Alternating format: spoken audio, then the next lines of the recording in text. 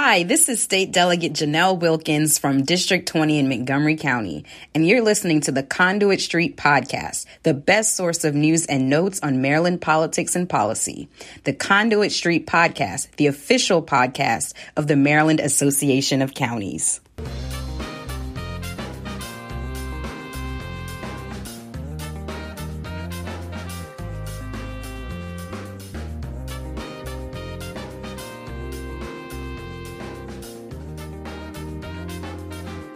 Hello and welcome to the Conduit Street Podcast. Kevin Canale here with Dominic Butchko and Brianna January, both of whom are my colleagues on the MACo policy team. And today we're going to do a quick podcast to highlight MACo's 2024 legislative initiatives. We'll dive deeper into each initiative in the weeks ahead. But today we want to do a quick walkthrough of MACo's top 4 priorities for the 2024 legislative session. Now, of course, these are not the only important issues for counties as we look ahead to the 2024 session. We will advocate on hundreds of bills, but these are the core 4. And we do get this question a lot. What's the process for selecting these 4 initiatives? Each year, MACo adopts a slate of top legislative initiatives, and it typically represents the wide swath of services county delivered to Maryland residents. Our initiative subcommittee meets through the summer to refine and focus a list of dozens of proposed initiatives into no more than 4, as required by the association's bylaws. The slate is then presented to the legislative committee, which contains elected officials from each county and Baltimore City. The legislative committee then adopts the core 4 for the 2024 session and for every session. So with that, here's what you've been waiting for. In the 2024 legislative session, MACo will prioritize fiscal transparency, modernizing local revenue structures, new incentives to bolster firefighter and EMS recruitment and retention, and collaborative solutions for addressing Maryland's affordable housing and workforce housing shortage. So I mentioned that we have Dom and Brianna here. Dominic, I'm going to set you up here. Let's talk about forward-thinking firefighter and EMS incentives. This one may sound familiar to Conduit Street Podcast listeners because this is a follow-up initiative, right, Dom? Yeah, so in 2023, our legislative committee said that we see firefighter recruitment and retention as a priority. And this is, for everyone's background, this is both career and volunteer. So really all aspects of fire and EMS as well. We put together a bill for the 2023 session that formed a commission, the Commission to Advance and Strengthen Firefighter and EMS Retention and Recruitment in Maryland. Oh my God, is that a mouthful and also a terrible acronym. But that commission is wrapping up its work. And so we have a bunch of recommendations coming from them. And we're going to potentially have some legislation to help do some work for our folks in red. And so highlights from that report that I can share from you. There's going to be 3 key areas: education, healthcare, and childcare.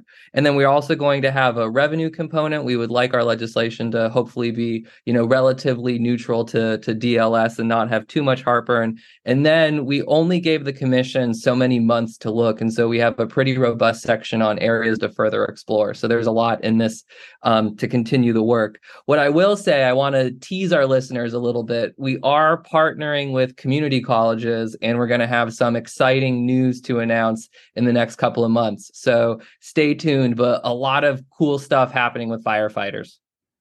Definitely. And I know you've been doing a lot of work with that work group, Dom. And this is an issue, right? We're talking about recruitment and retention. This is an issue across the country for both career and volunteer. Certainly, we see it in every single county across the state. So this one is super important. We have folks riding on fire trucks that are like 80 years old. So we need to make sure we can recruit and retain younger folks. And that's the whole idea here, right, Dom? 100%. One of the things that makes, Maryland so great, when you call 911, you have a certain expectation of service and that you're going to have your needs met in a certain amount of time. I mean, that's how we have a stable society. And this entire package, this program, the past few, I guess it's almost 2 years now of work, has been making sure that Maryland can still meet that standard and keep everyone who calls this great state home safe. And so this is really rewarding work, and we're going to see it through. I'm excited to see the recommendations and then for those recommendations to turn into a bill. And of course, that will be on the slate of MACo's initiatives, advancing those recommendations and making sure that we can recruit and retain firefighters, both career and volunteer, across the state. Brianna, I'm going to turn to you for the next one: education transparency, education spending transparency. The blueprint for Maryland's future phase-in has an advanced interest for more transparent reporting of sources, usage, and outcomes from education investments. We also know that federal relief and rescue funding has compounded the concern of spending without public clarity. So, Brianna, let's talk about MACo's push for more transparency in education spending, what it is and what it isn't. Absolutely, Kevin. It's quickly becoming one of my absolutely favorite topics to discuss. And I do like to preface these conversations for everyone, including our listeners today, by saying that counties are in no way looking for line item control of school budgets or even to adjust blueprint responsibilities with this initiative. So just to get that out of the way, everyone can breathe a deep sigh of relief.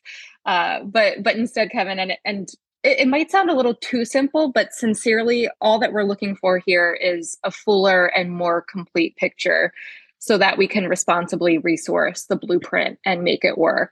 I do want to provide our listeners with a little bit of background on how we landed here. Many of our folks will know and will recognize that for really a long time now, funding in education in particular has just kind of gone into a black box. County governments, we send our share to the school systems. We don't completely know how it's used, especially when it's combined with state aid and federal aid. And then, as you mentioned, Kevin, the last few years during the pandemic, it was really exacerbated with COVID relief and just an influx of aid coming from multiple directions. And then we also frequently hear that it's a rather universal experience that we see throughout different points in the school year and the budgeting cycle that, large buckets of funds are shifted between categories and uses. And so there's just a lot of vague misunderstanding and where education funding is going, where it's being spent, and what the gaps really are and the needs. And that's really of concern for county governments because for pretty much all 24 counties, education spending does make up the bulk of our budgets, right? So a few years ago, this really started out as, I like to call, a whisper from a few counties. But over the last year or so, with the ending of pandemic aid, it's really turned into a pretty universal problem for all 24, regardless of location, of size, big, small counties, rural, urban. They're all having a similar concern here. And so my point in providing that background is really just that, like everything involving education funding, it's all very complicated. And we're talking about a lot of taxpayer money here. So, for years, we've had that trickle of members telling us that we don't have the full picture and we need it to really responsibly budget and prepare. And so that brings us to today, where it makes it difficult for county governments to do their jobs, to be good stewards of taxpayer money, and to also do the right thing and responsibly fund education, especially with the huge ramp up in resources as we implement the blueprint for Maryland's future. So this initiative, we don't have details available yet. I'm sure that we will update our listeners when they are ready. But what we're going to look at is really just a few common sense ways that will get us a little bit closer to having that full picture and really ultimately to better serving Maryland students. So I'm really excited about this. We've had a lot of very positive and welcoming conversations with a variety of stakeholders and leaders in Annapolis. And, I think the time's right. We're at a point in blueprint implementation where we're going to start to really ramp up our funding, and it makes sense for everyone, for all stakeholders, the state, the local education agencies, and for county governments to be on the same page about where our resources are going. And with that, also where the gaps are, where we can maybe help fill some of the needs. So that's what's coming out of education. Yeah, right on, Brianna. I think that's a great walkthrough. And, the main thing you said there is accountability. And if I'm in a local elected official, and you also said, which is true, the bulk of county budgets goes toward education spending. And Maryland is somewhat unique there, where county governments provide money for education. Local school boards in Maryland do not have revenue authority, so they rely on the state and counties for that funding. And if I'm an elected official and a constituent comes to me and asks, hey, I know that the blueprint number is going up, up, up. We need to support our kids in schools. Can you tell me how that taxpayer money is being spent? where it's going. And as an elected official right now locally, you just have to kind of put your hands up because you don't really know. And Brianna, my understanding is that right now, local school boards can, if they want to, provide sort of buckets, right, of general ideas of where the money's going, but there is not really a breakdown. And particularly when it comes to the blueprint and all this extra funding, I think it makes perfect sense that there is more transparency and accountability there, especially because if you look at county government's budgets, you can see exactly where the money is, what it's being spent toward, and where the investments are going in counties. So I think it makes a ton of sense, since we're talking about so much public taxpayer money, that there's the same kind of accountability for constituents so that everybody understands exactly what's going on here when we are funding the blueprint, which is generational. It's hundreds and hundreds of millions and even billions of dollars, and we need to know. So I think that's great, Brianna. And any closing thoughts on this one? I know you're working closely with a lot of stakeholders, including the teachers union, the school boards, the State Department of Education. You've had conversations with everyone. Anything else you want to add before we move on to the next one? No, I think that sums it up pretty well. This is going to be a very landmark legislative session for county governments as we work on this issue. And I think that we'll find that perhaps it becomes, as you just noted, Kevin, that the blueprint is a generational reform. And I think that we'll find that more transparency is always better. And this might end up being something that maybe bleeds into other areas and becomes really a landmark initiative for us, as well as just for transparency in how we fund our schools. Certainly looking forward to it. I think it's the right policy move. And again, look forward to more information in the weeks ahead. Dom, I'm going to come back to you for the next initiative. So we're on initiative 3 of 4 here. And the third initiative is to advance comprehensive housing solutions. We know that affordable housing is a problem, not just here, but across the country. So Dom, talk about this one and what MACo wants to do here to help advance this issue for all Marylanders and across the state. Yeah, so housing, really, really big word. It's not only kind of the word of the year or the next 5 years, but probably the word of the decade. Really big issue. Background for our listeners, and they should know all this already, but housing has been really big for quite a long time now. I mean, people say going back all the way to the 2008 Great Recession, but we know if you look at the production numbers and some of the other issues, it goes back even further than that.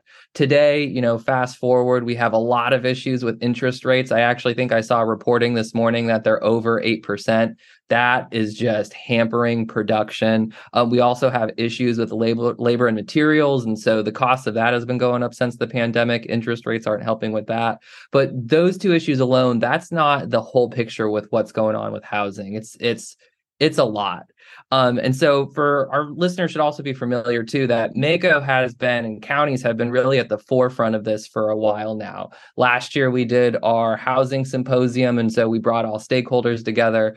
We also were rather aggressive in the housing legislative space. And so this is really just a continuation of that effort. Counties take housing seriously. And so a couple of things. First and foremost, I want to take a minute and give a shout out to the folks at DHCD and Secretary Day. They have been engaging with MACo and MML has been there too, rather intensely for the past several months now on, what housing legislation should look like, what should be potentially in a governor's housing package. And so while those conversations are ongoing and MACo is engaging in conversations with other stakeholders, what I can give you is a primer of what we think the big subject areas are going to be.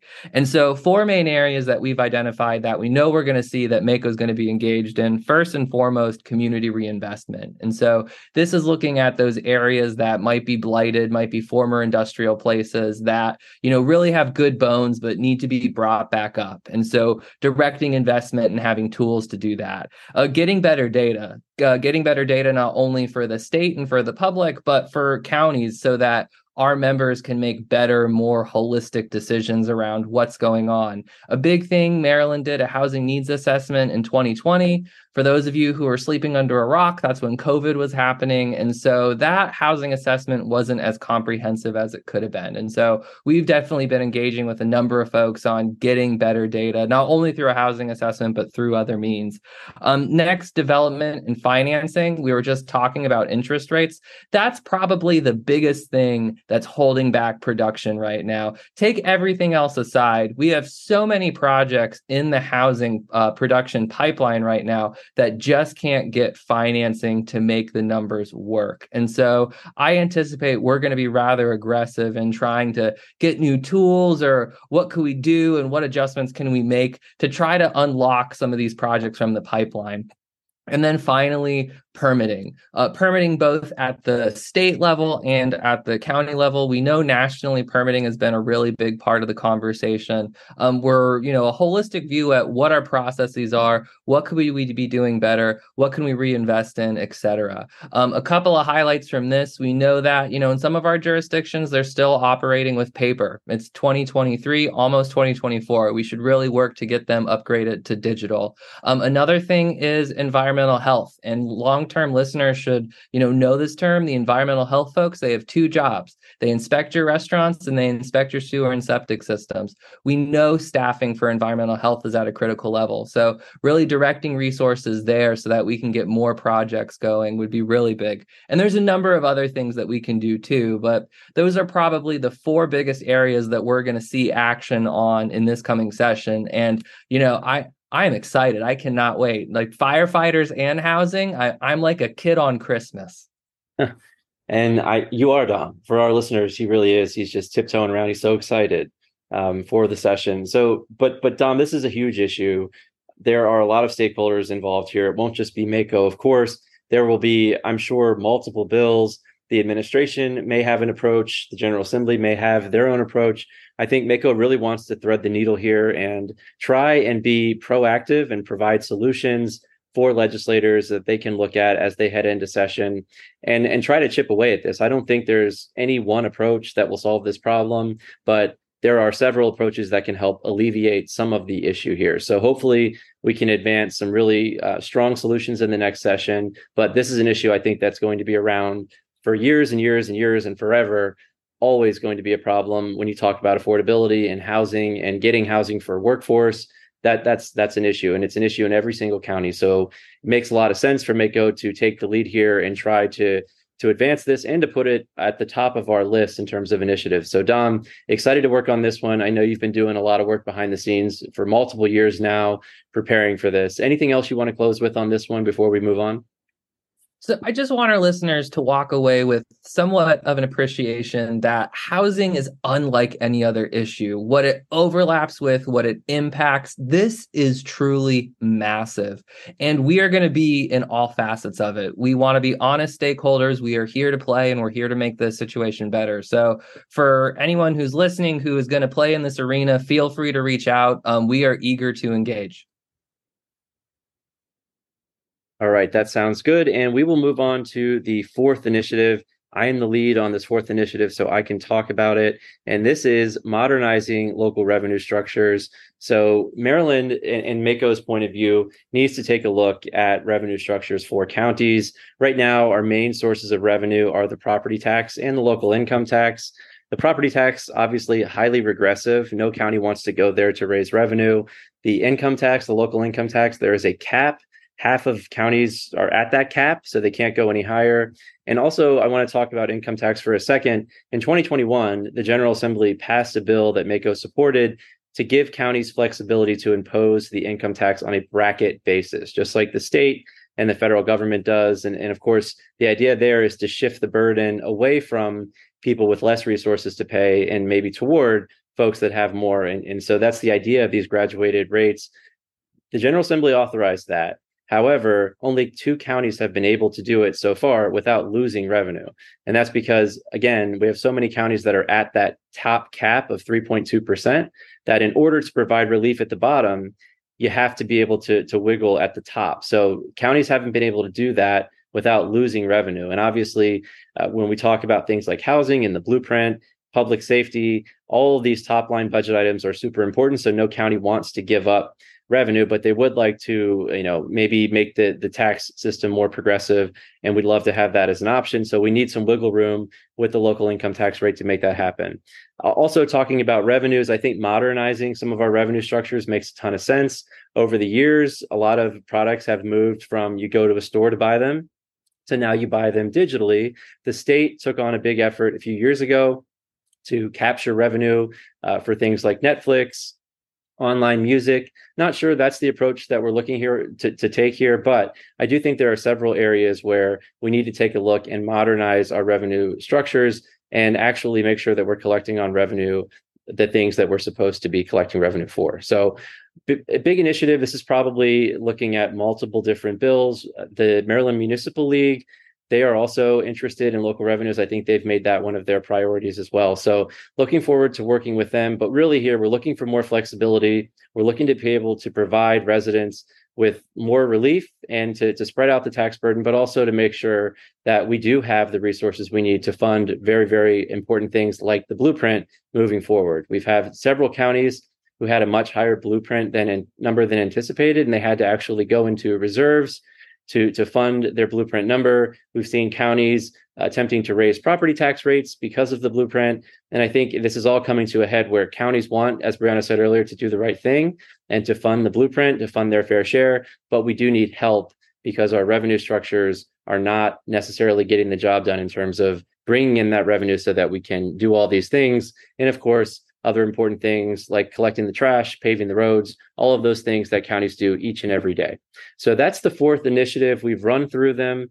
I think we did a pretty good high level job of kind of preparing folks for what they're going to see from MACo. Again, we will walk through all of these more in depth on a series of podcasts in the weeks ahead, where we'll break down the initiative for our listeners more broadly.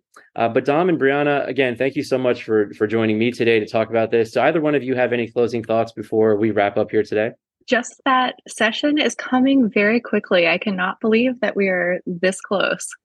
Yeah, it's going to be wild. Buckle up. Yes. And of course, between now and then, we have the MACo Winter Conference, December 6th through the 8th. That's in Cambridge. We'll link some information on the show notes so that people can figure out how to get signed up for that. We're going to be talking about these initiatives, of course, and a lot more really good content coming together for that conference. I'm excited about it. And before we sign off today, I do want to mention one more thing. Operation Greenlight is back.